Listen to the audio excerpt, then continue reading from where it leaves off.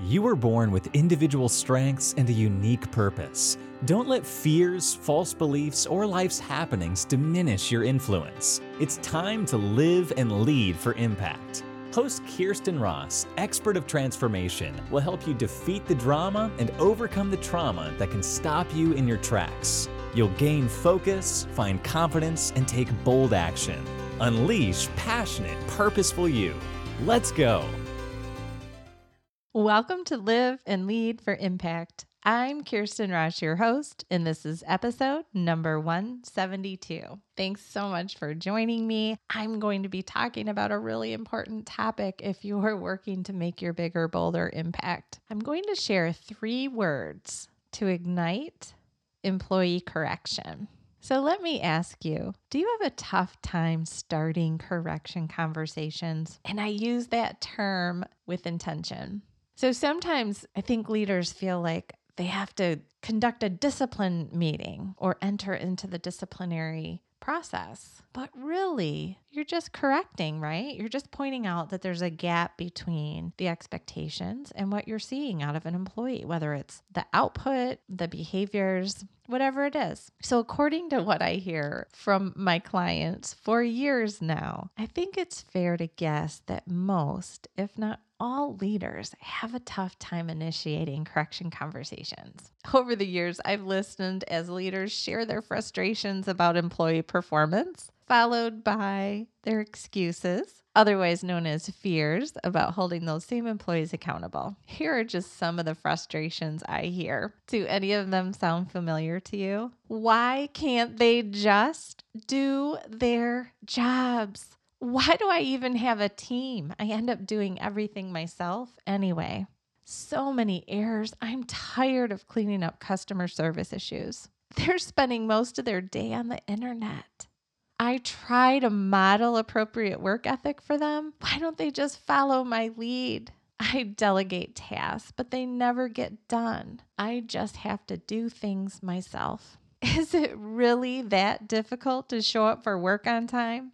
I tried to implement a new piece of equipment to make life easier, but no one will use it. Any sound familiar? Are you chuckling to yourself right now? And then here are some of the excuses that sound like reasons but aren't for why they haven't had the conversation to correct behavior. I don't have time. They just get mad. It never works anyway.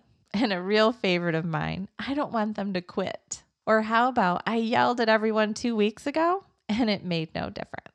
So I believe in leadership and service. It's a win-win if every employee can be successful. So absolutely, it's in your best interest to let them know where you need them to perform differently and make sure that they have everything they need to make the right choices and do better. So they need the knowledge, the skills, the abilities, and the time and all the other resources to get the job done well. So a super simple way to communicate this that also happens to be a powerful and simple way to ignite a great employee correction conversation are these 3 words: help me understand. So these 3 simple words can begin a conversation that puts you on the side of their success. So there isn't blame, you're not coming from an assumption or sounding like you're coming from the assumption that they're choosing to do a bad job. You're just going to them with authentic curiosity. Help me understand. Help me understand why this is the outcome. Help me understand why you're missing the deadlines. It communicates, I want you to be successful. Let's work together to figure out what needs to change. So recently, I had a woman share a story. And it broke my heart. She had just quit her job. And unfortunately, I hadn't talked to her beforehand. But she had been in such a frustrating situation. So she was an executive assistant for a high-powered lawyer. So that job in and of itself was super busy. Then on top of it, the boss's wife was calling her constantly to aggressively give her personal work to do. So whether it was picking up dry cleaning or making travel arrangements for her, it added so much to her plate. Both the calls and the tasks took away time that she needed to do her job well. Her boss didn't know this was happening. And then he grew more and more frustrated as she missed deadlines. He treated her poorly for missing those deadlines. Now, I don't agree with that behavior either by the boss, but how would things have been different? Because yes, she could have initiated the conversation and she could have gone to him and said, hey, I'm trying to do a good job, but I have all these other things that are being added to my plate. I'm not sure that you're aware. But she didn't. And how unfortunate that that boss continued to be frustrated with her, continued to act angry with her, which made her feel horrible. Now, again, yes, she could have spoken up, but also it's really unfortunate that that boss never gave her the time, never invited the start of that conversation with something as simple as help me understand. Because what would that have felt like to her? Again, it's an invitation to open up and share. What is standing in your way when you're trying to do a good job? See, you're telling them, I assume you're trying to do a good job and something's in the way. Is there some way that I can help you be successful? Will you please tell me? Those 3 little words communicate all of that. It would have felt so good to her because it would have felt like the boss was on her side, that he was assuming that she was trying to do a good job, but something was standing in the way. It would have put him on the side of her success. Help me understand. And again, it would have invited initiation of an important conversation where she could have opened up and said, I have all this other work landing on my plate. Can you help me prioritize? Or is there someone else that could take care of these travel plans for you? It's not possible for me to get all of this work done.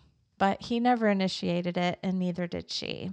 And so by the time I heard this story, she was between jobs. And really, the power that these 3 words would have had for the person in the job and for the boss. So I just want to encourage you, if you don't know how to start an employee correction conversation, if you're putting them off, and trust me, I've been in circumstances where I'm speaking to hundreds of leaders at one time, and I ask them to raise their hands. Are you currently avoiding a correction conversation right now? And it's usually over 90%. So I know this is a common problem, and there are good things on the other side of a conversation that you initiate with, help me understand. So give that a try. I know you're probably avoiding a correction conversation right now. Let me know how it goes. How does it feel? What did you learn? What were you able to change or implement as a result? I would love to hear from you. And if you'd like a little more help, why don't you go to defeatthedrama.com/session to apply for your very own leadership breakthrough session. You'll get a breakthrough in 15 minutes or less, and then we can talk some possible next steps. How does that sound? Also, if you're still struggling with delegation, I encourage you to go grab my free ebook, The 6 Simple Steps of Great Delegation. You can find that by going to defeatthedrama.com/delegation sheet. All right. Thanks so much for joining. Please do have at least one conversation in the next couple of days that begins with, help me understand. Make it a great day. The world is waiting for your impact. So get out there and make it. Thank you.